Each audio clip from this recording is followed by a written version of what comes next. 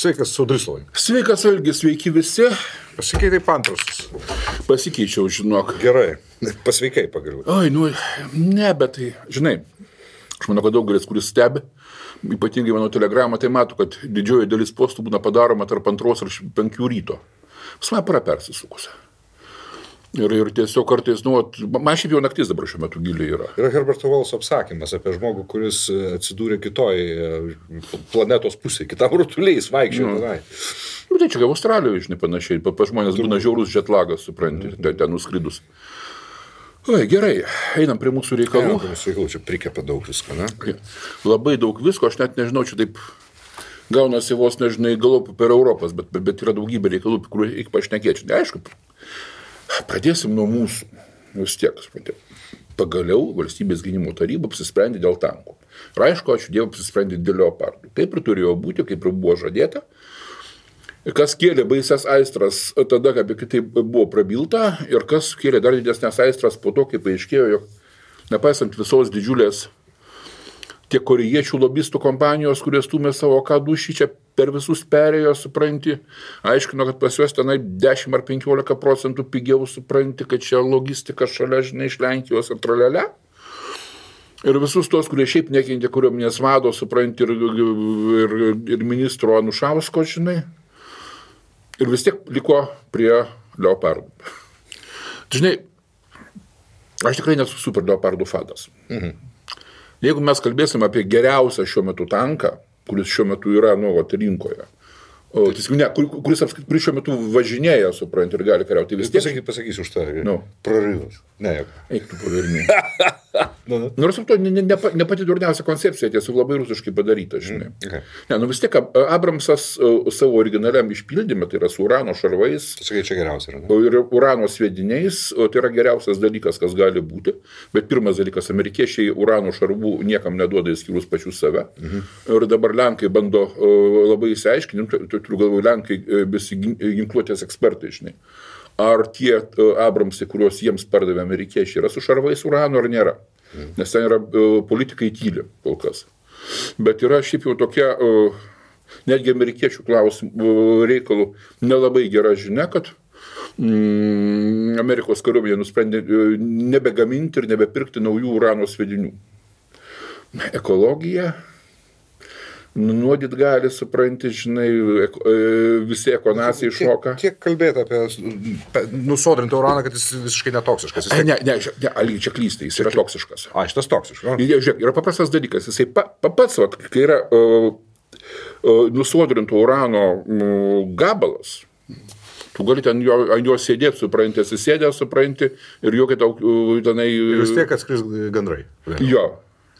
Bet ir kitas dalykas, kada jisai paleistas 1500 metrų per sekundę greičiu, supranti, sulenda į šarvą, jisai nepramušinėja šarvo, jisai jį pravirina. Kaip, reikia įsivaizduoti, supranti, kaip eina, pavyzdžiui, kas yra matę, kaip veikia tas elektrodas suvirinimo, kuris daro skylę kartu pats sudegdamas. Lygiai taip pat veikia ir nusodrintas uranas. Ir jis dar smailėja, kiek aš žinau. Jo, būtent. Jisai tiesiog pravirina ir jisai įsiveržia į vidų, paleisdamas savo dulkes, dūmus ir kitus dalykus, kurie yra žiauriai toksiški. Okay. Žiauriai toksiški. Bet neradioaktyvia prasme. Ne, jie tiesiog toksiški. Okay.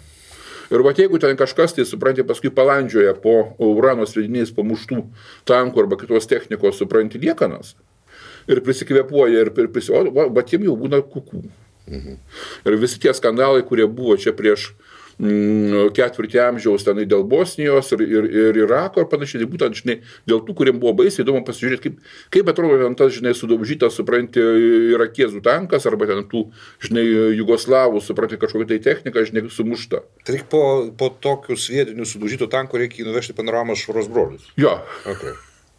Ja, tai čia taip, bet tiesiog, kad amerikiečiai, žodžiu, atsisako dėl vardan ekologijos. Tiesa, šarvų pačių neatsisako, bet tiek to. Gerai. Bet vis tiek iš to, ką mes galim gauti, ir ką mes galėjom gauti, tai nieko geriau už leopardą nėra. Pirmas dalykas, tie, kuriuos mes pirksime, jie bus, ko gero, 8 serija, tai ten jau bus su daugybė visokių atnaujinimų, kokie tai gali būti, tiek šarvuose, tiek ginkluotėje, tiek kas yra ypatingai svarbu. Aš kad po to nepamirščiau, yra spekulacijų, kad vienas leopardas kainuos 300 milijonų. Čia nesąmonė. Žiūrėk, palauk, tai va čia apie viską paėmė. Okay. Nes čia jau toliau prasideda visa ta, žinai, antileopardinė propagandos kampanija, padaryta pagal tiesiog klasikinį, žinai, rusiško, žinai, puolimo informacinio šito vadovėlio. Tai yra pirmas dalykas, tai bus patys naujausi europiniai tankai, kokie gali būti. Antras dalykas, jie bus tikrai pranašesni tame tarpe informacinė ir tame tarpe dronų prasme negu dabartiniai. Nes pirmas dalykas yra, šiuo metu sėdi daugybė mokslininkų abiejose pusėse Atlanto, kurie dirba prie antidroninių priemonių. Antras dalykas, supranti,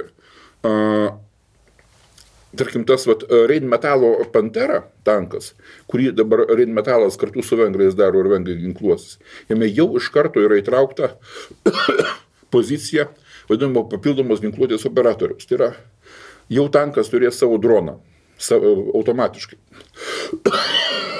Čia perines. Aš manau, kad Leoparduose 8 irgi dalykas bus. Tai darosi normalus dalykas, kad kiekvienas tankas turi savo droną, arba bent jau tankų skyrius turi savo droną. Kaip Battleshipas turėdavo savo lėktuvėlį. Taip. Ant slidžių. Būtent, neslidžių, o plūdžių. Taip. Nes, pavyzdžiui, tai, ką mes matome Ukrainoje, kada tas legendinis filmukas, kurį čia dauguma tikriausiai matė, kaip ukrainiečių Bredlis sušaudo, žinai, rusų T-90. Taigi Bredlį koordinavo dronas. Tik tai tiek, kad tas dronas dirbo, supranti, nuo atskiro operatoriaus. O perspektyvoje, supranti, bus dirbama, kad kiekviena šarvuota mašina turės savo droną, supranti, ir tanko, ar tai būtų šarvuočio vadas, supranti, jisai stebės mūšio lauką, supranti, iš iškelto šito dalyko. Kaip aš sakau, kad toj porytio policininkas vietoj žibintuvėlio turės droniuką. Taip. Tai bus tikrai. Va, tai taip, kad čia, žinai, šneko, supranti, kad kodėl mes perkame tankus, kuriuos dronai naikina, žinai, tai palauk, kad tie tankai ateis, dronai bus visiškai kiti. Visi šitie FPV dronai, kurie šiandien mes visi taip gražiai spoksome, supranti, filmukuose, jau bus pamiršti. Plus mes esam alijanse, kurio aviacija, potencialias dronų veisyklas ir bazės išbombas. Tame tarpe taip. Tas yra labai pamirštama, tas mane erzina. Nes šitas karas yra praktiškai be oro rankos. Kaip ukrainiečiai, pavyzdžiui, dabar, supranti, labai sėkmingai naikina, tarkim, rusų dronų operatorių mokyklos. Taip. Vienas Haimarsas, supranti, iš karto 25 ar 30 dronų operatorių plus instruktoriai, kas ypatingai svarbu, žinai. Ir jie skrenda, supranti, tiesiog plaukia, žinai, paskui kreiserį į Maskvą. Va, tai pirmas dalykas, tai yra, mes pirksim tą Leopardą, kuris tuo metu bus geriausias tankas Europoje. Antras dalykas, šiai dienai, apskritai kariuomenėje logistika, tai yra numeris 1. Mes turime vokiškas panzerhaubicas, mes turime vokiškas šitos biufelius, šitos evakuacinius remontinius tankus. Leopardo bazėje. Jie visi Leopardo bazėje yra padaryti. Plus, supranti, netgi bokseriai, kurie tarsi ratiniai, bet jie vis tiek yra ta pati konstruktorių mokykla. Tai yra, ir tai plus visam šitam dalykui jau yra gamykla remontinė. Rūkloje, tai mes per daug nereklamuojam, bet, pavyzdžiui, Ukrainoje pamušti Leopardų, tai važiuoja į Rūklą remontuotis. Mes bums. Tada dar nebuvo ten Leopardų. Dabar jau ten eina, žinai. Okay. Esmė ta, kad mes jau turim pilną, gatavą Leopardų, net ne Leopardų, bet visos Leopardų šeimynos aptarnavimo sistemą Lietuvoje. Ir dabar imti kažką tai kito, įsivaizduokit, jūs, pavyzdžiui, turit Volkswagenų servisą, dirba su Volkswagenų autobusiukais, šitais Passatais, blemba, tenai, kas ten dar ten pas juos būna, Fajetonais, žinai, jau ties nebegaminami jau, bet vis tiek. Veironas. Jo, dar kažkuo tai. Ir kažkas sako, a davai, blėt, hebra. Užpipinom. Ja. Tikiuosi, jeigu nepamiršau. A davai perka Mercedesą. Taip. Arba Challenger. Jo, Mercedesas yra daug geresnis, žinai, Blemba, žinai, koks protingas... Na, tai palauk, bet tai kaip tu drįsti čia kvestionuoti mūsų ekspertų, tokių ten kaip Valatka, žinojimus? Kaip tau negėda? Daeisi mes ir iki Valatkos. Ar tau negėda, Audrius? Ne, man visiškai negėda. Atsiprašyk, Rimvydu dabar, kad... Gerai, tas. Aš kaip šitą ten, ta Beata, kaip ten jinai, kuriai negėda. Ar debegėda? Ciškevič. Oi, Beata Tiškevič, taip tokia. Ne, aš tiesiog, jinai turi pravardę, bet jos garsiai nesakysiu. Gal ir gerai, kad nesakysiu, aš nežinau tiesiog. Taip. Va, tai esmė ten supranti, kad prie dabartinės mūsų situacijos geriau už Leo pas mus nėra. Ir jeigu ten sakoma, kad reikia, tarkim, su kokiais Lenkais, žinai, harmonizuotis, tai Lenkija irgi turi leopardo aptarnavimo sistemą, nes pas juos irgi leopardai yra. Ir aš nebejoju, kad pas Latvius, ko gero, bus leopardai irgi, pas Estus tai tikrai bus leopardai, pas Skandinavus yra leopardai, pas visus be išimties. Ja. Nu tai, kur tu čia žmogaus supranti lysi su kažkuo tai? Antras dalykas, supranti, ar mums reikia tankų? Va, žinai, yra toksai, aš juokauju, žinoma, visi žino Sladžiūną. Vaidas Saldžiūną. Ja, Vaidas Saldžiūną visi žino. Taip. Nu, aš noriu sakyti, kad yra toksai tyrai naivus, supranti, žmogus Vaidas Saldžiūnas, kuris nuoširdžiai prieš kokius, mažiau nei prieš 1,5 metų manė, kad tema, jog tankai yra puolamasis ginklas ir jo Lietuvai nereikia, jau nuėjo į praeitį. O jisai pats yra parašęs tokį tekstą Delfyje, žinai. Kaip mes visi matėme, per pastaruosius keletą mėnesių tema suprantė, ką mums tankai, ką mes pulsim. Tankas puolamasis ginklas, o mes ginsimės. Atgimė pilnu tempu, supranti, ir visi, žinai, pradedant Valatkom, baigiant visais vatnikais, supranti, varo tą pačią dūdą, žinai. Tas tankas išimtinai puolamasis ginklas, aš manau, labiausia parėjo iš Suvorovo knygų. Gal, aš sutiku, ką tu sakai. Galbūt, aš nežinau, bet realiai aš manau, kad Suvorovo knyga skaitė, galbūt 1% Lietuvos gyventojų. Štat Valatka skaitė ir prisiskaitė, kad Sovietų sąjunga norėjo plaukiančiais tankais per Lamanšą plaukti. Nors šiaip jis to nelabai rašė. Okay. Ne, tiek to. Gerai, nesipaškykim. Tai. Bet esmė ta, kad pradėkime nuo to, kad nėra tokio dalyko kaip puolamoji arba gynybinė ginkluotė. Bet kurią ginkluotę puolamąją arba ginamąją padaro jos taktinis panaudojimas. Net prieš tankinės raketos, kurios tarsi skirtos tankų stabdymui, jos gali būti naudojamas kaip puolamoji ginkluotė, pavyzdžiui, Egipto tankų naikintojų daliniai per šitą Jom Kipur karą veikia kaip puolamieji. Jie buvo specialiai parengti komandosai, juos atrinko iš aviacijos mokyklų, nes tais laikais prieš tankinę raketą reikėjo skraidinti kaip lėktuvą. Ir surinko būtent būsimuosius lakūnus, kurie išmanė visą šitą dalyką. Kad turėjai skraidinti joystickų? Taip, juos reikėdavo skraidinti. Supranti, šių padarė, supranti, prieš tankinių komandosų. Ir manį tiesiog žmogaus valdoma. Taip, okay. pilnai žmogaus, supranti. Supranti. Ir jie, žinai, jie būdavo metami, supranti, Izraelio tankų divizijoms, supranti, į priekį ir į šonus, supranti, ir jie veikia kaip smogiamoji grupuotė, žinai. Nepaisant to, kad tarsi prieš tankinė raketa kaip ir gynybinis ginklas atrodo. Aš jau nekalbu apie tankus, kurie nėra geresnio daikto nei tankas gynyboje. Nes tai yra viso, sakykim taip, atramos punkto stuburas, supranti, tankas yra, kuris šaudo toli, šaudo greitai, mato labai gerai, ir naktį dieną per dūmus per dar kažką tai, supranti, plus jis yra geriausiai šarvuotas, iš visur geriausiai visus smūgius laiko. Palyginus su visuo, kas gali būti, žinai. Nekalbant apie tai, supranti, kad jeigu, tarkim, neduok dievę, bus, supranti, Rusijos puolimas prieš mus, tai vis tiek bus po 14 ar keliasdešimt kilometrų įsismeigta į Lietuvą. Aš jau nekalbu kokią, tarkim, Kuršių neriją, kuri bus švariai užimta, supranti, Vilnius irgi galbūt priemiesčiai, ko gero, gali būti paimti, supranti, jeigu iš vis gynybos linija nepresanamiestyje eis, kuriuo prasisuk technika yra sudėtinga gatvelėse, žinai, ir visur kitur, taip pat kontrataka, norint išmušti priešą, bus gyvybiškai reikalinga. O kaip tu be tanko kontratakuosi? Kokie ten bebūtų nuostabus bokseriai, supranti, kokios būtų puikios panzerhaubicos ir visi kiti dalykai, bet ataka arba kontrataka, jeigu mums tai patinka, žinai, įmanoma tik tai tankais. Nėra kitos priemonės. Jokiais dronais tu atakos nepravesi, žinai. Ir beje, dabar čia visi, žinai, pasidėjo tas dronų fetišas. Tai pirmas dalykas, mes matom, nes mes sprendžiam apie dronus iš to, ką mes matom YouTube, Telegrame ten ir visos kitose kanaluose. Mes matom tik tai sėkmingas atakas. Pirmas dalykas. Antras dalykas, netgi tarptų sėkmingų atakų yra daugybė atvejų, kurie pateikimi kaip sėkmingi, nors matosi, jog dronas kaukštelėjo, supranti, tanko šarvus, supranti, šarvas sureagavo, droną numušė, žinai, tankas nuvažiavo. Tačiau, kadangi žmonės nelabai supranta, kad didelis sprogimas ant tanko nereiškia, kad tankas sunaikintas, jie sako, va, žinai, supranti, bum įvyko.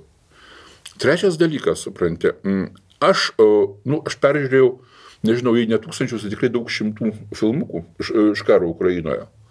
Ir aš tikrai neatsimenu atveju, kad būčiau matęs, kaip, pavyzdžiui, dronai atmuša šarvuotos technikos ataką. Kad dronai damušinėja tai, ką sustabdė, supranti, minų laukai ir artilerija. Taip. Dronų darbas yra damušti.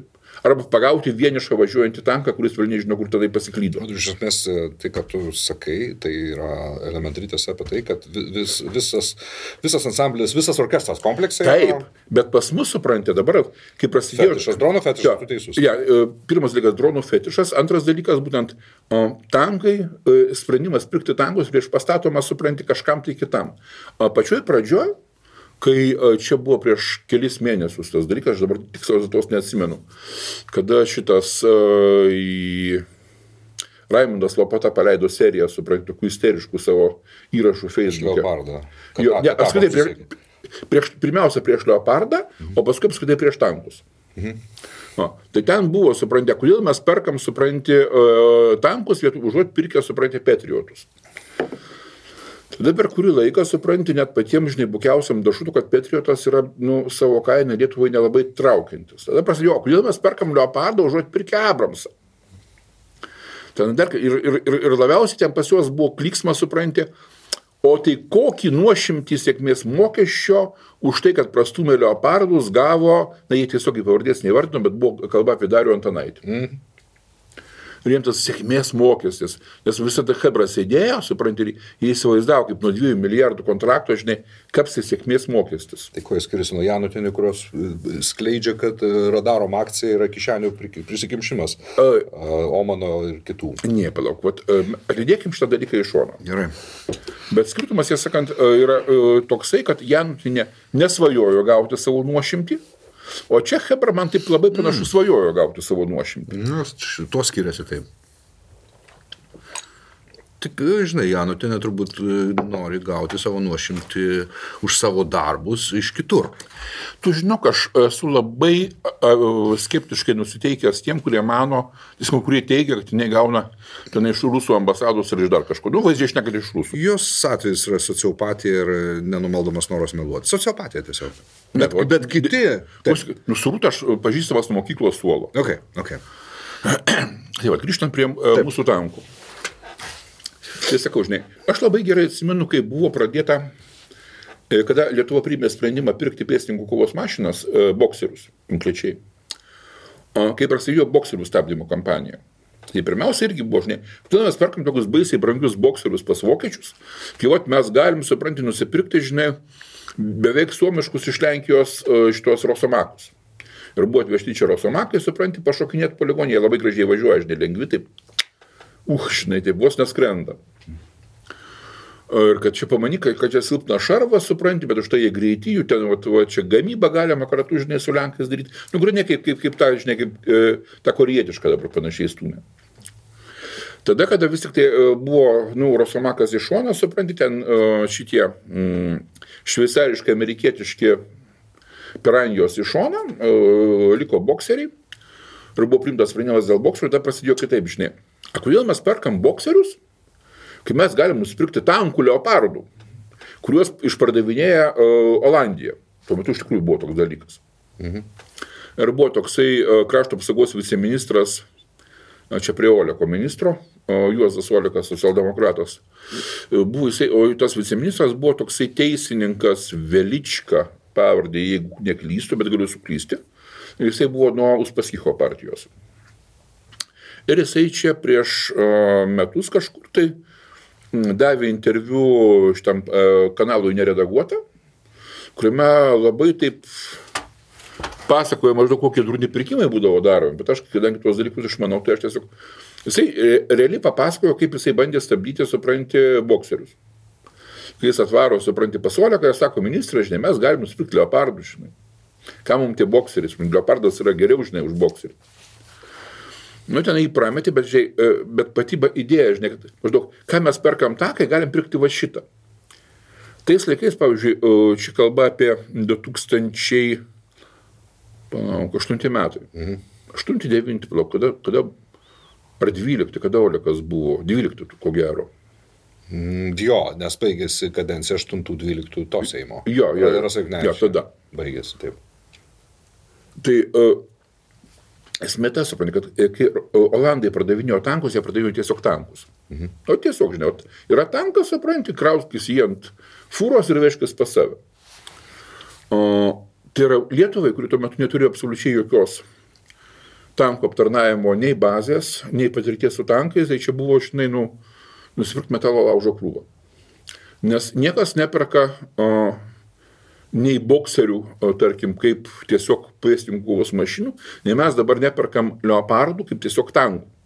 Kaip čia visi ima, supranti, 2 milijardai kontraktas, dalinam iš 55 tankų ir gaunam tipo tanko kainą, kas yra brėdas visiškas. Mes perkame tankų batalioną, o 20 keliam metam į priekį. Tai yra pajėgumas perkamas. Įeina, supranti, tam, aišku, tankai patys įeina. Ok, ačiū Dievui. Įeina visa tankų aptarnavimo technika, atsarginės dalys, tame varikliai tenai, žinai, vamzdžiai ir kiti dalykai, kurie susidėvi. Įeina mokymai, tai yra būtent viso bataliono parengimas, tai yra pradedant mechanikais, vairuotojais, baigiant bataliono vadų, žinai, parengimas, supranti. Įeina garantinės aptarnavimas, ten bus kontraktai raštekėlė, paprastai rašoma 20-25 metų, paprastai dalykas būna, gali būti įrašytas negi modernizacija, supranti. Taip, kad realiai, supranti, tu nusipirki pajėgumą, o ne tankų krūvą. Ir niekas, supranti, joks protingas kariškis nepirks tiesiog ginklų krūvos, supranti.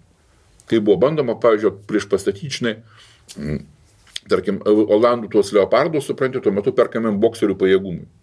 Tai čia kaip neprismisi to žviegimo, kai mes ketinam pirkti Black Hawkus ir kad labai brangiai gaunam. Tai lygiai taip pat, supranti, žinai, kad ima, supranti, mes perkam vadinasi sraigtasparnių pajėgumą, visiškai naujo tipo sraigtą, žinai, kurio iš vis Lietuvoje nėra buvo, tai yra viską reikia parengti nuo nulio, pilotus permokydžio, visą kitą tai reikia nuo nulio, žinai, rengti. O visi tiesiog dalina, supranti, iš sraigtasparnių skaičiaus. Čia,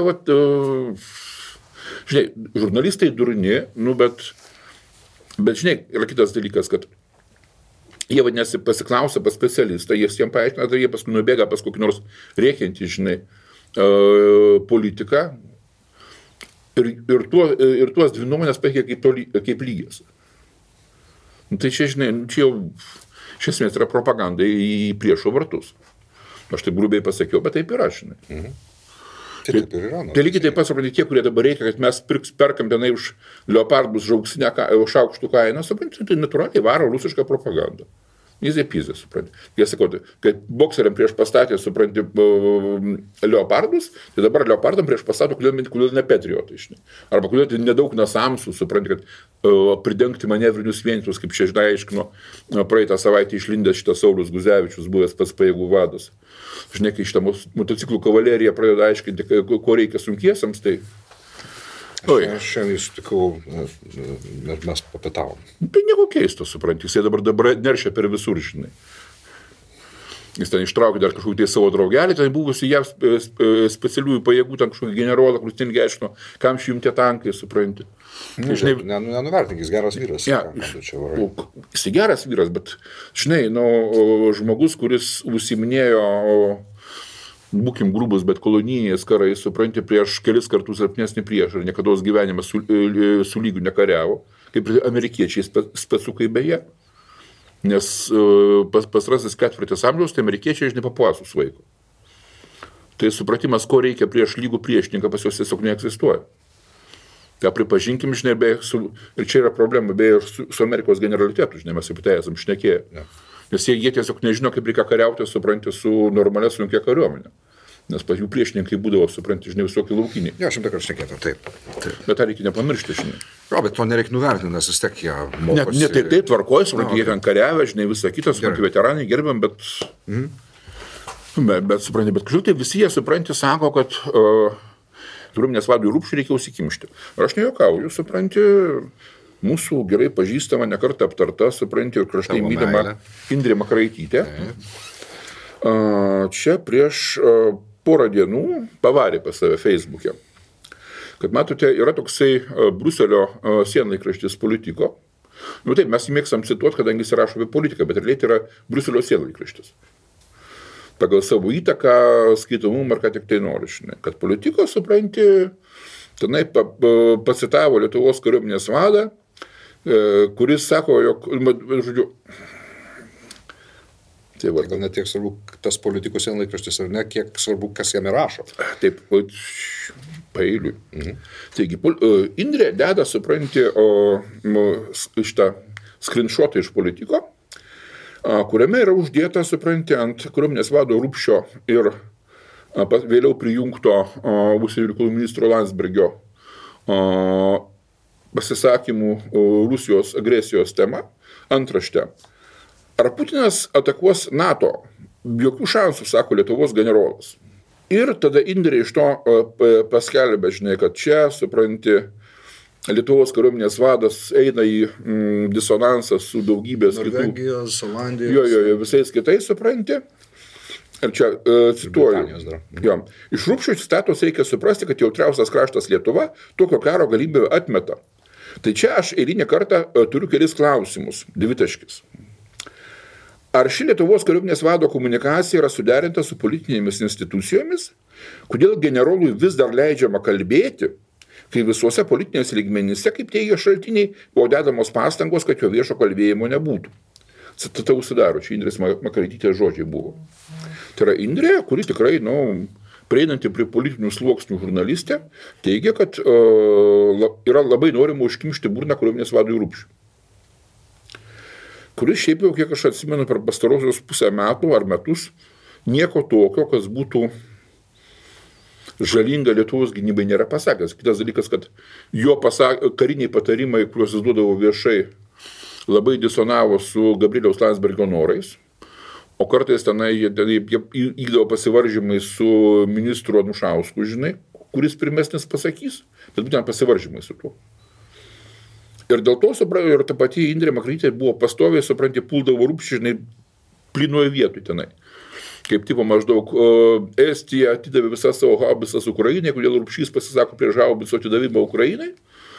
Nors Estija atiduodavo savo senas haubicas, supranti, o pas mus Gabrielius Landsbergis norėjo išsiųsti mūsų, žinai, pancerhaubicas. Ir tam panašus dalykai, žinai, ten apie tą Vokietijos brigados dislokavimus, ten niuansai, kiti dalykai buvo, žinai. Bet žiūrėk, vadinasi, Indrė atvirai pareiškia, jog yra politiniai sluoksniai, kurie labai nori užkimšti kariuomenės vadui burną. Jisai garsiai nešnekėtų. Ir kaip pagrindą tam pateikė visišką feiką informaciją iš Politiko. Kadangi, kaip aš sakiau, Politiko nieko pats nerašo, jisai tiesiog paima kariuomenės vado interviu žinių radijui, kuris buvo išverstas LRT portalų į anglų kalbą, ir jį cituoja tiesiog ir uždeda savo antraštę, kuri neturi nieko bendra su turiniu. Nes, tarkim, originalė tai vadina... Clickbaitas, taip išeina. Bet čia jau daugiau negu clickbaitas. Gerai, Nes, bet tai, čia labai įdomus paskeitimas, tarkim. Originalas skambėjo taip, Rupšys dvitaškis. Rusijos puolimo NATO šalyje scenarijus mažai įmanomas, bet jam būtina rengtis. Čia LRT lietuviškai. LRT angliškai jau buvo taip. Russian attack on NATO very unlikely, says Lithuanian defense chief. Žodžiai, bet tam reikia ruoštis, jau dingsta. Na ir galiausiai Politiko supranti, will Putin attack NATO, no chance, says Lithuanian general. Teksto autorius yra toksai Sergej Gorešenko, rusas, anksčiau dirbęs komersantė, dabar dirbantis BBC Rusijos tarnyboje ir į politiko rašantis pagal ten kažkokį tai stažuotės stipendiją. Tai jau šitas tekstas, jo vienintelis tekstas apie Lietuvą, šiaip jisai apie Rusiją ten rašo. Nu, žinai, aš to pasakysiu, kad šitas dalykas man labai smirda informacinę ataką prieš kariuomenės vadą. Labai smirda. Nes aš suprantu, žinai, kad žurnalistai mėgsta klikbaitus, bet pagaminti iš to, ką Rupšys pasakė net angliškai išvertus, pasvertimas geras. Nu, niekaip neįmanoma iš to ištraukti, žinai, kad jisai sako, be šansų, kad Rusija puls NATO. Nu, niekaip. Bet supranti, žinai, man toks įspūdis, kad čia kerštas supranti už tai, kad Leopardui nepraėjo. Aš tai neploju, kad tu čia tavo, kai matau, kad tu užšokia insinuacijų arkliuko. Nu, tvarkoju, supranti, bet mano insinuacijos turi, žinai, 4 amžiaus patirtį. Respublikai. Oi, visur ir Respublikoje, ir Lietuvos radijo, ir Lietuvos televizijoje, supranti, ir veide. Šalies Filadelfijų veisykloje. Aš tavo vietoj nesigirčiau savo žurnalistinę praeitį. Aš greičiau tas slėpčiau. Čia dabar. Bet, tiek to. Kai mūdu su Fredžiu dirbom Respublikai, tai buvo vienas geriausių pagal kokybę dienraščių. Respublika niekada nebuvo kokybiškas dienraštis. O tai man nežinau. Išskyrus tavo straipsnius, okei. Ir Radžiulas, kai ten irgi nachleblindavo, ten pavergdavo. Radžiulas vėliau buvo. Okay. Nors beje, mes su juo neturėjom bendros sutarimo. Jisai ten mane skūsdavo biškutį. Rimtai, jo. Tai nebuvo, bet tai čia, žinai, į šoną. Dabar grįžtam prie mūsų mylimo Rimvydo Valatkos, kuris irgi supranti po valstybės gynimo tarybos posėdžio, kur buvo priimtas sprendimas dėl tankų, kur ten išsiliejo, supranti, ant krūvą klausimų, supranti, ką mums tie tankai, ką mes čia pulsim, žinai, toksai Bukinas prisidėjo, Bukinas tai buvo... Kiek čia laiko jisai taip? Tai čia prieš savaitę kažkur tai. Toksai Bukinas, kuris irgi ten seniai varo, žinai, kad kam tie tankai, ką mes pulsim, taigi buvęs Valatkos kolega, supranti, jisai buvo pavaduotojų Lietuvos ryte atsakingų už užsienio tekstus, o prieš tai jisai dirbo Lietuvos TSR užsienio reikalų ministerijoje. Buvo tokia, supranti? Okay. Ne, KGB pridengos kontoras, žinai. Ir baigė šitą tenai Maskvoje, supranti, tą spec mokyklą, žinai, jisai. Gimo? Jo. Ten buvo tie speckursai tokie, žinai. Nu, komjaunimo, supranti, nomenklatūra. Kaip ir Valatka, kaip ir visas Lietuvos rytas, ten komjaunimo nomenklatūros hebrašinė. Tai štai. Valatkos, suprantas, puolimas prieš kariuomenę ir klikavimą apie soldafonus turi labai ilgą istoriją. Ir čia yra, taip išėjo, kad aš čia prieš kokius 3 ar 4 mėnesius radau, supranti, beplaukiojant archyvose, žinai, ir įmečiau pas save į Facebooką 92 metų vasario 8 dienos Rimvydo Valatkos komentarą Lietuvos ryte, pavadintas Stiprės kariuomenės, silpnės Lietuva. Aš jį padalinau, aš atsimenu. Jo, daug kas jį pasidalino, žinai. Siaubingas absoliučiai straipsnis. Ja, ir tenai... Čia tiesiog nusikalstama rašau. Aš jums leidus pacituosiu. Taip. Vašingtone užsienio reikalų ministras Algirdas Saudargas surinktoje spaudos konferencijoje pasigyrė, kad per 10 metų Lietuvos kariuomenė padidės daugiau nei 2 kart ir ją sudarys net 25 000 karių. Beje, mes dabar vos siekiam šitą kiekį. Tai nėra Saudargos svaičiojimai. Tokie planai numatyti valstybės saugumo stiprinimo programoje. Gruodį programai pritarė valstybės gynimo taryba. Visuomenė apie ją nebuvo informuota. O jas koks siaubas. Kariuomenė tampa brangiausių valdžios žaisliukų. Vien šiemet tik kainuos keliais šimtais milijonų litų brangiau nei pernai. Po poros metų jai bus skirta 2 procentai bendrojo vidaus produkto. Nebūtų gaila, jei brangstanti armija galėtų garantuoti Lietuvos saugumą. Tačiau padidinus armijos biudžetą 300 milijonais litų, Lietuvos saugumas nepadidėja nei už litą. Lietuva niekados negalės išlaikyti armijos, bent iš dalies prilygstančios Rusijos kariniai galiai. Nei geros kareivinės, nei pulkininkų kepurės ir akselbantai, nei brangus žipai negarantuos šalies saugumo, o būtent už tai turės mokėti skurstanti Lietuva. Ir už tai, kad valstybės vyrai toliau maudytųsi skistuose NATO pulkininkų mandagių pagirimų kariuomenei formulėse. Čia Jano, čia vakaro žinios. Tai čia net jie taip nerašė. Taip rašė, ja, okei. Čia tas pats, Jo, dabar žiūrėk, tas tekstas, aišku, geri žmonės rado, supranti, ir numetė Rimvydui Valatkai, supranti, paklausti maždaug. Kad tu čia dabar galvoji apie tai, ne? Jo. Tai pirmas dalykas, jo pirmoji reakcija. Ačiū, sudalyvavote akcijoje. Tikiuosi bent jau praskaitė tą 30 metų senumo tekstą. Nors jei būtumėt perskaitęs ir supratęs, kas ten parašyta ir kodėl avių bandos akcijose nedalyvautumėte. Tarsi čia, matote, buvo spetspuolimas prieš... Aš gavau iš kažkokio žmogaus, tarsi neblogo, aš tikrai neatsimenu iš ko, man irgi, kai aš padalinau, intonacija buvo panaši, kad čia tu nesupratai, ką jis rašė. Ten viskas, nuo pradžių iki pabaigos, aišku, apie ką rašė. Aš pasitavau, supratęs, prašau, žinai, čia dvigubo traktavimo... Čia jo vietoj reikėtų sakyti, taip aš klydau, man taip tada atrodė. Dabar man taip vienintelis variantas. Toliau jisai komentuoja. Jei būtų galimybė grįžti laiku atgal, parašyčiau lygiai tą patį. Kažkodėl tuo metu jūs prie šito teksto nesikabinėjote. Todėl, kad tai buvo prieš 30 metų ir pirmas dalykas, geopolitinė situacija buvo visiškai kita Lietuvos. Antras dalykas, ar reikia priminti, kas tada valdė kariuomenę. Na tai pradėkime nuo to, kad geopolitinė situacija Lietuvos tiek tada, tiek dabar buvo ta pati. Nesutikčiau. Jelcinas tada atrodė drauginga Rusija, ką tik dar buvo nuvilnijęs tas Maniežo aikštėje 500 000 mitingų. Negali. Bet Rusija jau tuo metu buvo iškišusi iltę, supranti, ir aš puikiai atsimenu, kad tuo metu jau ėjimas į NATO jau buvo skubinamas maksimaliai, nes visi jautė, kad darosi blogai. Aš su tam sutikčiau, ta prasme, protingas žmogus jau tada turėjo matyti, kas bus su Rusija. Čia tai, ką aš visada sakydavau ir mane vadindavo rusofobu. Jo. Antras dalykas, supranti. Tiesa, dar jis kažkur tai pareiškė, kad apie 2% tuo metu, žinai, kalbos nebuvo. Tai pirmas dalykas, apie 2% tuo metu kaip tik buvo ypatingai kalba. Nes tuo metu būtent 2000 metai, tai tas Prašau, dar kartą data rašyta kada? 99 metų vasario 8 dieną. Tai yra būtent, supranti, pats didysis pasirengimo stojimo į NATO procesas, kada... Mes turėjome parodyti, kad mes darom namų darbus. Ja. Kai buvo gyvybiškai būtina taip. Ir kada buvo dar stipriai abejoja, ar mes patrauksim, žinai. Ir mums buvo rašoma, tai bedama pirštu. Ir tame tarpe buvo bedama pirštu į kariuomenės finansavimo, nes buvo sukčiaujama, supranti, buvo tada vadinamoji delta.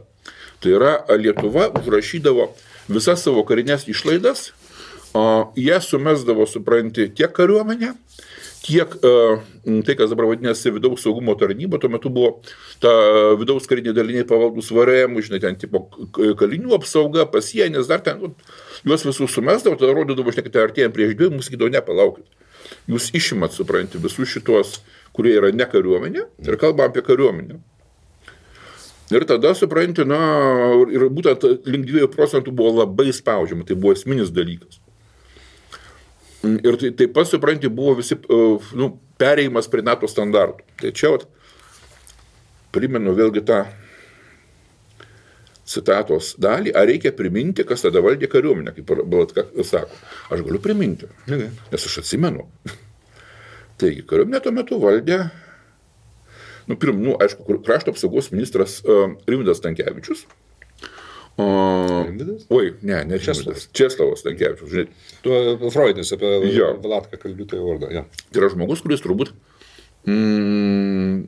turbūt vienas pačių geriausių, žinai, ministrų, kurie apskritai buvo krašto apsaugos, kuris ir pervedė krašto apsaugos ministeriją į normalų funkcionavimą, kaip turi veikti krašto apsaugos ministerija. Jis dar iki rinkimų pergalės, Tėvynės sąjungos 6 metų rinkimuose 96. Jisai važiavo specialiai tenai į Šveicariją, dar kažkai visokie kursai buvo būtent politinio kariuomenės valdymo, žinai, jis mokėsi būti krašto apsaugos ministrų. Tai jisai kvalifikuotas buvo, žinai, jisai labai daug pakeitė. Ten prie jo atsiranda, supranti, normalios kareivinės, prie jo atsiranda, žinai, kad kareiviai, supranti, jau ne kaip kiaulės gyvena sovietiškai, žinai, normaliai, žinai, normalios išvietės, supranti, normalūs dušai, žinai, švarios grindys, švarios paklodės, čia prie jo viskas atsiranda. Kai visą šitą ruklos tie pastatai iki šiol, žinai, juos suremontuoti stovi. Žiūrėk, 4 amžiaus praėjo, supranti, o kokybė dar išliko. O kaip, bet ta pati Janutė, kaip puolė tada, kad jis čia perka čekišką santechniką, supranti, kareiviam. Kur tai matyti? Supras, kareiviai gyvuliai, supranti, žinai, kur gali, supranti. Tai. Bet čia ministras buvo. Basi buvo 3 viceministrai. Jonas Kronkaitis, kuris 99 metais, supranti, tampa kariuomenės vadu. Jis pakeičia Andriuškevičių? Jo. Pulkininkas Algis Grasys, vienas iš vėlgi kariuomenės kūrėjų, amerikietis taip pat, jisai buvo kariuomenės generalinių inspektorių, jisai sukūrė visus ten rikiuotės ir tarnybos ir kitus statutus, jisai įsivedė tvarką kariuomenė, žinai, kur iki šiol egzistuoja.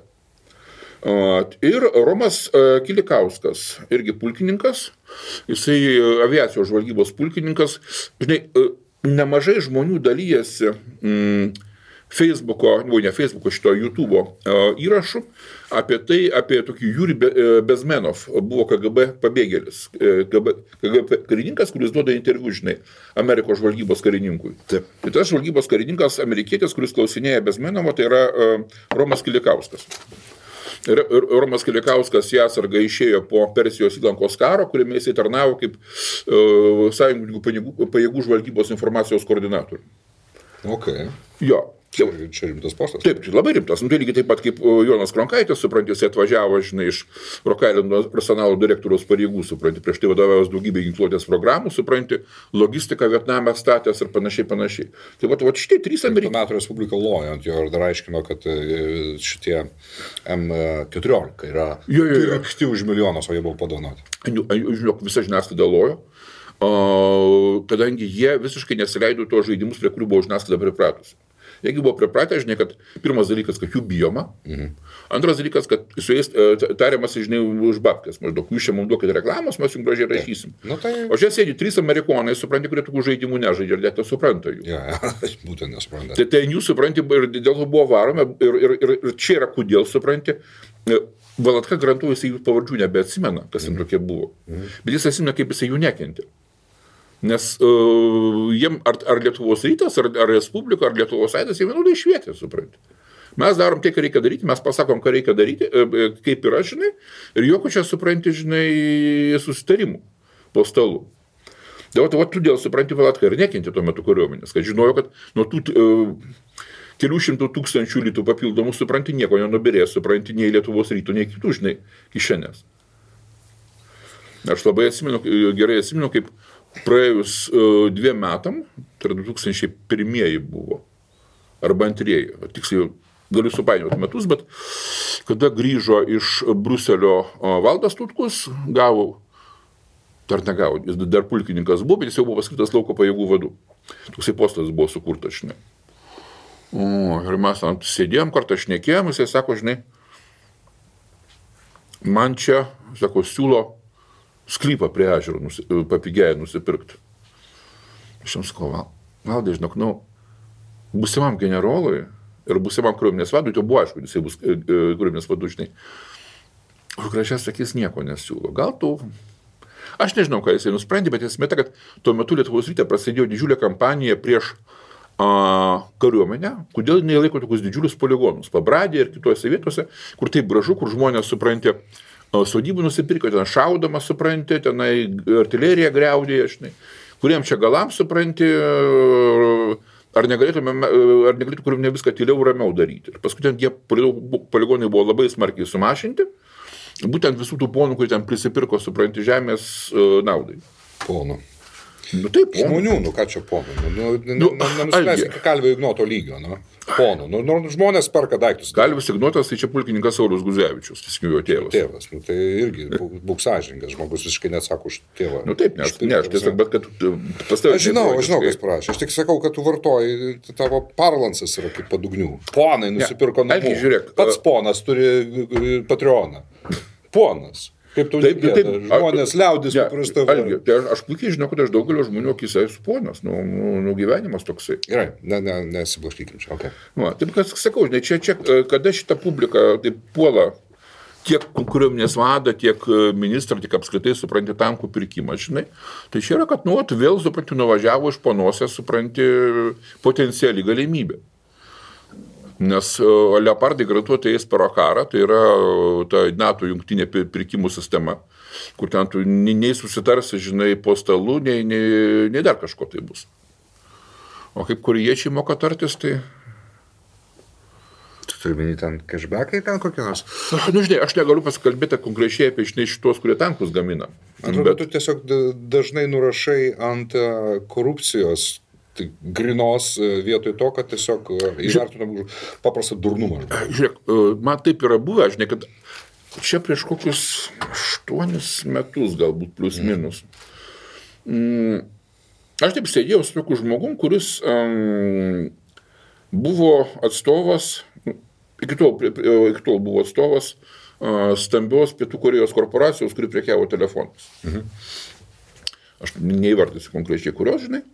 Ir aš tuo metu jau galvojau, supranti, kad visokie, žinai, tie konkursų laimėjimai už šaibas ir panašiai neina. Tai jisai sakė, pas juos, žinai, ten tie pardavimai pradėjo kristi, atvažiavo kažkoks tas vadukas korėjietis.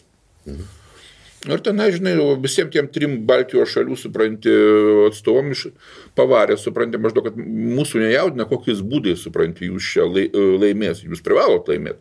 Yra pinigai, yra galimybė, supranti, eina ten, žinai, reikia perkat, reikia mergas duoda, supranti, bet turit laimėti, žinai. Pietų Korėja? Jo.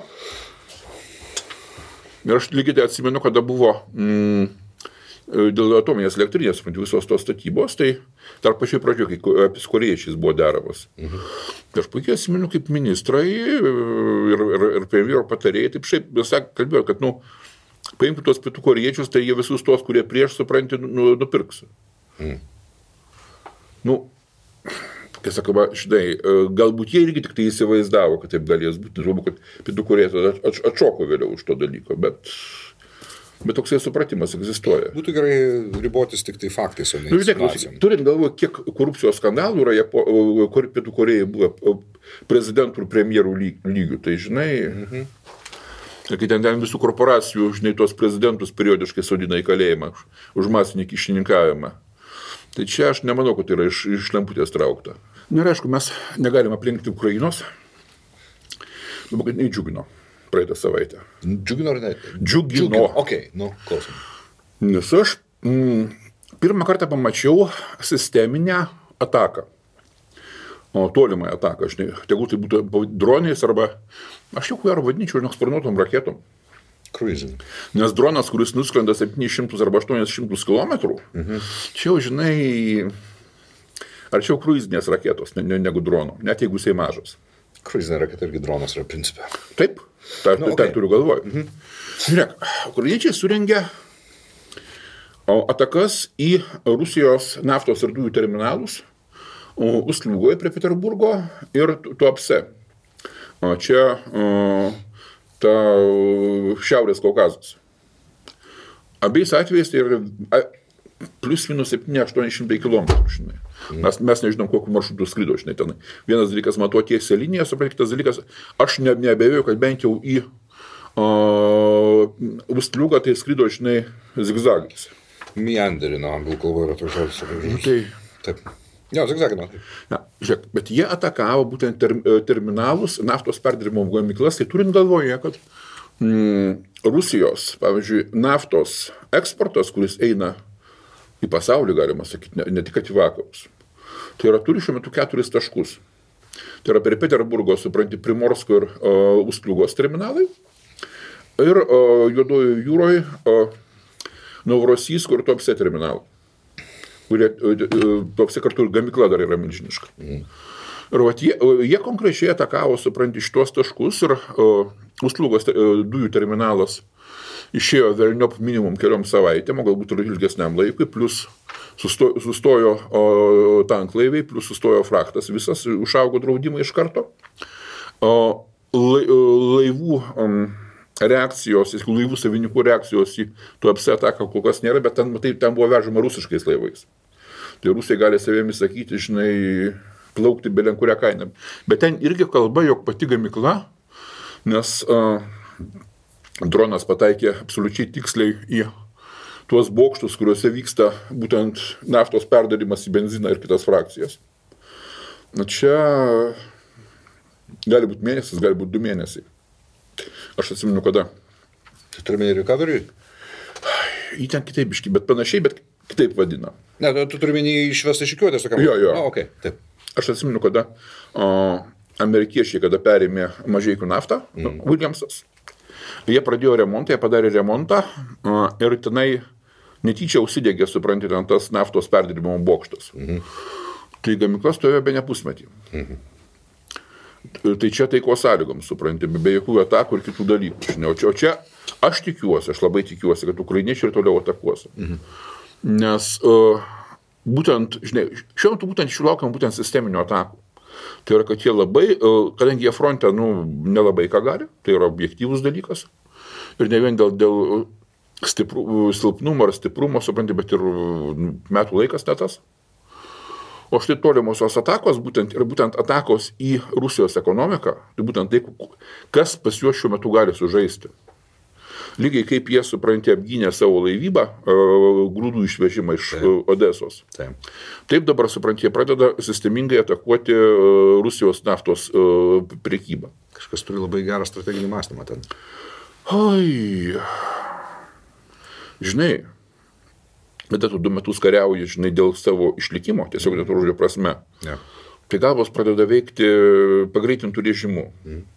O jau gudrumo choholams, supranti, kaip ten sakoma, kur praėjo choholas, ten žydas verkė. Čia, aišku, galbūt jie per daug gyrėsi savim, supranti, bet tai galiausiai jie turi ir patarėjų, žinai. Ir aš kaip aš žiūriu, kaip su jais dirba Britai ir kaip jie Britai įsipareigojo, supranti, juos konsultuoti, mokyti ir panašiai. Tai aš manau, kad jie šitos dalykus išaiškino, supranti, nes mes jau kalbėjom, galiu pakartoti, supranti, kad Britai yra vieni iš nedaugelio tų, kurie supranta, kam reikalinga laivynas ir kas yra jūrų karas. Gerai, aš paklausiu, kaip Leimanas, Rusija yra labai didelė. Dvi rafinerijos. Tai atrodo... Ne, 4 terminalai. 4 terminalai. Jo. Čia iš kiek? Čia jų pagrindiniai 4 terminalai? Taip, 4 terminalai. O visa kita eina vamžiai, supranti, per sausumą, per NATO valstybės ir kur galima pritaikyti sankcijas. Aš kažkaip man užsifiksavo, čia rafinerijos, čia yra terminalai, čia rimčiau reiškia. Ne, tai rafinerijų yra daugiau, bet būtent tos, kur priplaukia tanklaiviai, prisipildo, supranti, arba naftą, arba naftos produktai, supranti, paskui veža, tai yra 4 taškai. Terminalai, okei, tai čia. Gerai. Ir Rusija negali pasukti, pavyzdžiui, kaip visi sako, tai prekiau, supranti, su Indija arba tenai su Kinija. Nėra vamzdžių. Tiesiog nėra vamzdžių. Plus buvo tas vadinamas Silas Sibirė, žinai, statė už baisiai dempinginės kainas, kad kažką tai įbrukti kiniečiams. Pastatė, supranti, jie norėjo statyti antrą liniją, panašiai kaip su Nord Streamu, kad buvo. Ir praeitą savaitę Kinija pasakė, žinot, mums antros linijos nereikia. Mes ir taip turim. Jūs šiandien nusiraminkit. Nes, žinai, Rusai vaizduoja, kad jie maždaug manevruoja per Kiniją, bet realiai tai Kinija manevruoja per Rusiją. Ir Rusija, kuri yra 100% dabar priklausoma nuo Kinijos malonės dėl Korėjos artilerijos sviedinių tranzito, jie ten reguliuos kaip norės. Taip, kad čia yra faina, suprantu. Vėlgi, po to, kai Britai pasirašė su ukrainiečiais užpušėte dabar jau savaitę fiziškai tą susitarimą dėl saugumo ir gynybos, tai dabar jau stovi eilėje prancūzai, rengia vokiečiai, rengia lenkai, rumunai irgi eilėje stovi. Taip, kad ir jie rašysi, supranti, iš esmės pagal Britų būtent tą juodraštį parengtą. Su visais įsipareigojimais ir kitais reikalais. Taip, čia bus visai faina. Aišku, iš vokiečių, supranti, žinai. Tikėtis nuoseklumo ir pažadų laikymo? Žinai, ne. Vokiečiai bent jau tuo geri, kad jie bent jau ukrainiečiam nemeluoja. Jie sako, neduosim. Taip, duosim Patriotų, duosim Airistį, čia oro gynybą. O kaip tu pastarojo meto čia nuskambėjo, kad Britai padarė dylą, kad vokiečiai jiems duoda taurusus, o Britai... Ne, čia buvo toksai viešas įžeidimas Šolcui. Tai yra. Tai yra, kai Britai pasakė viešai, žinai, kad žiūrėk, kad jūs... Padenkit mūsų Storm Shadow. Jo, jūs mums parduokit, supranti, taurusus, o mes tada savo Storm Shadow atiduosim ukrainiečiam. Tai buvo viešas įžeidimas. Kodėl? Todėl, kad tokie susitarimai viešai nedaromi. Bet čia buvo maždaug, kadangi Šolcai, tu atsisakinėjai, net spaudamas viso Bundestago, žinai, duoti taurusus Ukrainai, tu tvarkosi, supranti, neduok Ukrainai, duok mum, o mes duosim savo šituos. Čia maždaug, kad tu supras, koks tu esi kaka. Okay. Ir tai yra natūralu, kad Bundestago tenai tie svarbiausi politikai atsakingi už gynybą ir saugumą tenai labai neigiamai sureagavo šitą dalyką. Prasilenkiau su asenizatoriaus sunkvežimiu, cisterna ir numeris buvo kakis. Čia vietoj į vienetas. Čia labai gerai žinoma cisterna, supranti, jinai yra tiek prasukta per Facebooką, žinai, pas mus. Nu, tai reklama gera. Okay. Bet grįžtant prie šitų, supranti. Bet prancūzai duos, supranti, skalpų savo, kurie yra tie patys Storm Shadow. Tai yra gerai. Ten galbūt ne tiek daug, kiek reikėtų, bet tai vis tiek yra gerai. Na, aišku, reikalas susirėmė, supranti, į mūsų mylimą Joe Bideną ir Amerikos administraciją. Aš tiesiog biški nepagailėjau pusdienio, aiškinausi, kaip ten dėl tų, supranti, 4,5 milijardų, kurį tipo jie dar galėtų duoti ginkluotę. Nes paaiškinu, kas netemoje. Bideno administracija yra pasakusi, jog jinai nuo naujų metų nebeturi iš kur paimti pinigų, kad siūsti Ukrainai ginkluotę. Ir tipo reikia, supranti, gauti iš kongreso leidimą ten skirti, 30, dabar eilinis, užprašymas 31 milijardas berods. Bet taip vaikščiodavo toks gandelis, kad šiaip jau yra neišnaudoti praeitų metų pinigai. Ir aš ten pravariau, iš tikrųjų, supranti, gruodžio antroji pusė, tarp gruodžio 15 ir gruodžio 18 dienos buvo visai eilė pranešimų įvairių Associated Press, Politico, Wall Street Journal, supranti. Ta prasme, visi solidūs leidiniai parašė, remdamiesi oficialiais pareiškimais Pentagono atstovų, kad yra tas vadinamasis presidential drawdown, prezidentinis leidimas panaudoti ginkluotę lietuviškai būtų. Taip. PDA. Kur principas yra toksai, kad Bidenas savo parašu leidžia perduoti Ukrainai ginkluotę iš Amerikos kariuomenės arsenalo esamo jau. Tuo pat metu automatiškai, darant užsakymą Amerikos gynybos pramoniai, kompensuoti naujais užsakymais tą ginkluotę, kuri yra perduota. Tai yra, jeigu ten, jeigu tai, tarkim, yra, skirta tam 15 milijardų, 30 milijardų, žinai, tai realiai, supranti, yra 15 milijardų Ukrainai, 15 milijardų kompensacijai. Taip jie ir eina, žinai. Ar taip išėjo, šitą dalyką dar pernai vasaros antroji pusėje Pentagonas pasakė, žinot, mes čia taip skaičiavom, biškai apsirikom, yra 6,5 milijardų nepanaudotų, žinai, šito. Tai yra suma, už kurią galima duoti ginkluotės. Ir gruodžio mėnesio antroji pusė iš tų 6,5 milijardų buvo likę 4,4 milijardų nepanaudotų, kuriuos buvo galima duoti. Ir čia, bet tada pradėjo aiškinti Pentagono atstovai, kad žinot, kaip, mes, tie 4,4 milijardo yra, bet mes neturim tokios ginkluotės davimui, kurią galėtume užsisakyti už tos pinigus, kurie mums likę. Nes kaip reikia maždaug kompensuoti, mes galim tik už milijardą su uodega. Tada juos pradėjo spausti žurnalistai, tada buvo sakyti, kad mes galim supranti, bet tada, žinai, maždaug mūsų pačių sumažės galimybės. Grubiai šnekant, iš kariuomenės sandėlių galima paimti minimum už 1,5 milijardų, realiai už 4,5. Be jokių kongreso leidimų. Plus, supranti, ką vėlgi visi sako, guli apie 1,5 šitų Haimars sviedinių, kasetinių, kurie yra skirti nurašymų ir perdirbimų. Tai yra... Turiu minėję atakams. Jo. Ne pačiu atakams, bet ten yra atakamsai yra ir šitie paprasti, supranti. Tai yra, jų kompensuoti nereikia, jie yra nekompensuojami. Juos galima tiesiog krauti ir tų 4,5 milijardų limitą ir siūsti. Administracijas nutaisusi, žinai, poker face'ą, sako, nieko nežinom, reikia susitarti su respublikonais dėl sienos. Taip, kad žinai, tai žinai, pirštais nebado. Aš jau nekalbu, tik kas dedasi ant sienos. Ne, pas mūsų žmonės galbūt nelabai supranta, kadangi mūsų žiniasklaida apie tai nerašo. No. Bet žiūrėk, lauk, aš nesusipainiu skaičiuose. Aš cituoju New York Times'ą.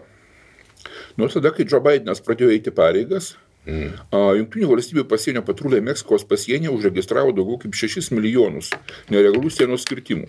Tai pats intensyviausias laikotarpis per 100 metų agentūros istorijos, be to beveik 2 milijonai asmenų buvo nustatyti, bet nesulaikyti.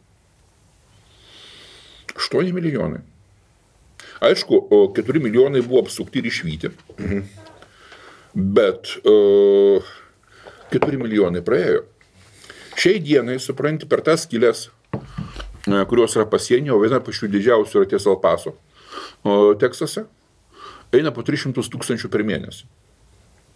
Ir būtent todėl Teksaso gubernatorius ir pasiuntė savo gvardiečius, kad jie užtvertų tas skylės. Pasakydami, žinai, federalams, kad vyrai, ačiū, jūs užuot saugoję sieną, supranti, juos vedot į mūsų pusę, nes tipo jie gelbės kęstančių. Tu tokį įsakymą turi iš Vašingtono. Ir jie užėmė tą pasienį, supranti, čia prasidėjo teisinis ginčas, kadangi Bidenas liepė nedelsant atidaryti sieną, nedelsant patraukti gvardiečius nuo sienos. Abbotas, Teksaso gubernatorius, pasakė, žinai, net negalvoju, kadangi ir apkaltino tiesiogiai, kad Bidenas nevykdo savo konstitucinių pareigų, yra išdavikas. Jį parėmė 25 kiti gubernatoriai, respublikonai. Reikalas nuėjo, pirmos instancijos teismas tiesiog liepė abiem pusėm sustoti, tai yra de facto jisai parėmė Teksasą, kadangi buvo liepta federalams nebandyti pjaustyti Teksaso gvardiečių pastatytų sienos užtvarų. Koncertina, kiek aš žinau, ten. Jo, ten ir pirmiausia koncertinai, paskui ten papildyti, jie ten plečia. Razor wire, tai koncertina greičiau. Jo. Tada Bideno administracija kreipėsi aukščiausiai į teismą. Aukščiausias teismas, čia rekordinių greičių per kelias dienas, supranti, priėmė sprendimą 5 balsais prieš 4, kad, federalinė administracija turi viršenybę prieš valstybės administraciją. Į tai atsakė, supranti, šitas Abbotas, kad jisai remiasi tiesiogiai Amerikos konstituciją, kuri pripažįsta federaliniai valdžiai bendrąją sienų apsaugą, bet tai išskyrus tos atvejus, kada prieš konkrečią valstybę vyksta tiesioginė invazija ir kelia į grėsmę, kadangi tas 300 000 per mėnesį tai yra tiesioginė invazija, jisai remiasi tiesiogiai Amerikos konstituciją, žinai, ir niekur jis nesitrauks. Na ir buvo jam duotas ultimatumas iki penktadienio, aišku, jisai jo neįvykdė. Federalinės pasienio apsaugos darbuotojų profsąjunga pasakė, kad tikrai nesivels į konfliktą su Teksaso gvardiečiais. Ir maždaug tegul ponai aiškinasi, supranti, o mes paprasti, žinai, pareigūnai vieną kitus remiam ir suprantam.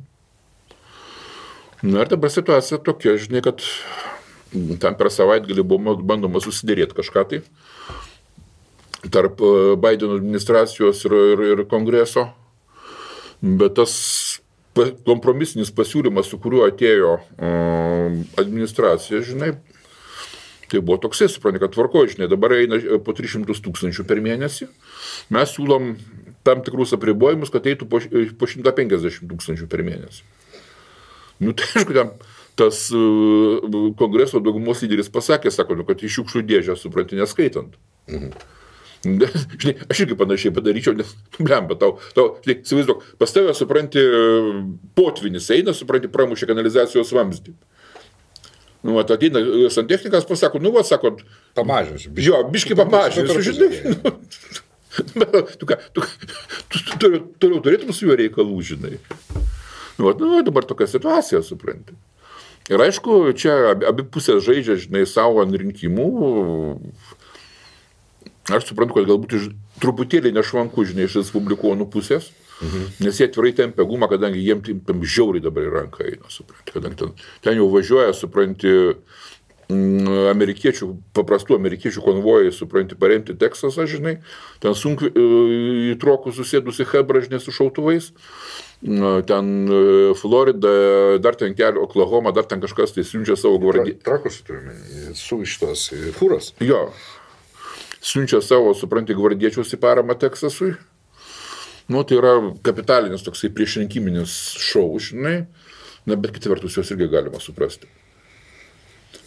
Nes, pavyzdžiui, tarkim, kokią Arizoną supranti, kuri gretima su Teksasu, tai jau tiek šitie meksikonai supranti, neteisybę pasakiau, latinosai, nes ten meksikonų ten jau seniai mažuma, žinai, kurie eina per sieną.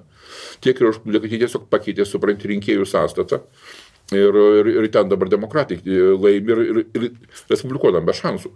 Nes čia eina demokratų rinkėjai per sieną.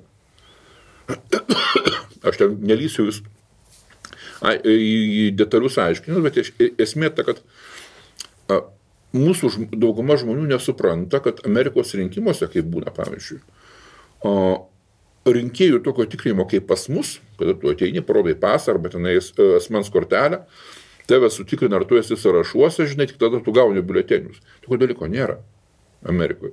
Ten šis žmonės pasų neturi.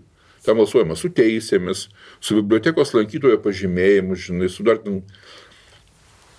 Iš vis reikalavimas, kad visi rinkėjai turėtų pažymėjimą, kokį pažymėjimą, kurio yra nuotrauka, yra paskelbtas rasistiniu.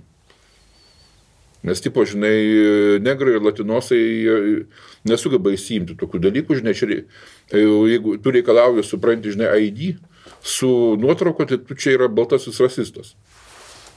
Taip tikrai yra? Taip. Nepatikėsiu. Žiūrėk, kada buvo rinkimai šitas Clinton prieš Trumpą New Hampshire valstybėje, čia konkrečiai fiksuotas faktas, supranti, prieš rinkimus atvarė keli tūkstančiai, dabar kiek jau neatsimenu, ar 6 tūkstančiai, ar kažkaip link 10 tūkstančių, supranti, žmonių išsiėmė vairuotojų pažymėjimus vietinius ir atvarė su jais balsuoti, teikdami visiškai šviežiai išduoti, žinai, savaitės bėgyje kažkur tai. Ir jie gavo balsavimo biuletenius, suprantis, suargė, kad jie paskui, žinai, praėjus kažkiek laiko patvirtins, kad jie iš tikrųjų yra, žinai, New Hampshire'iečiai. Čia gerrymanderingas. Taip, visiškai. Čia tai, kad tavo draugas Zuokas bandė padaryti. Bet jisai tą dalyką darė Lietuvos viduje, žinai. Nu tai gerai, bet jis darė gerrymanderingą. Tarsi toks pat padugnė. Kaip Hillary Clinton. Okay. Tai tą džiugė kaip. Jo. Ačiū tau. Iki.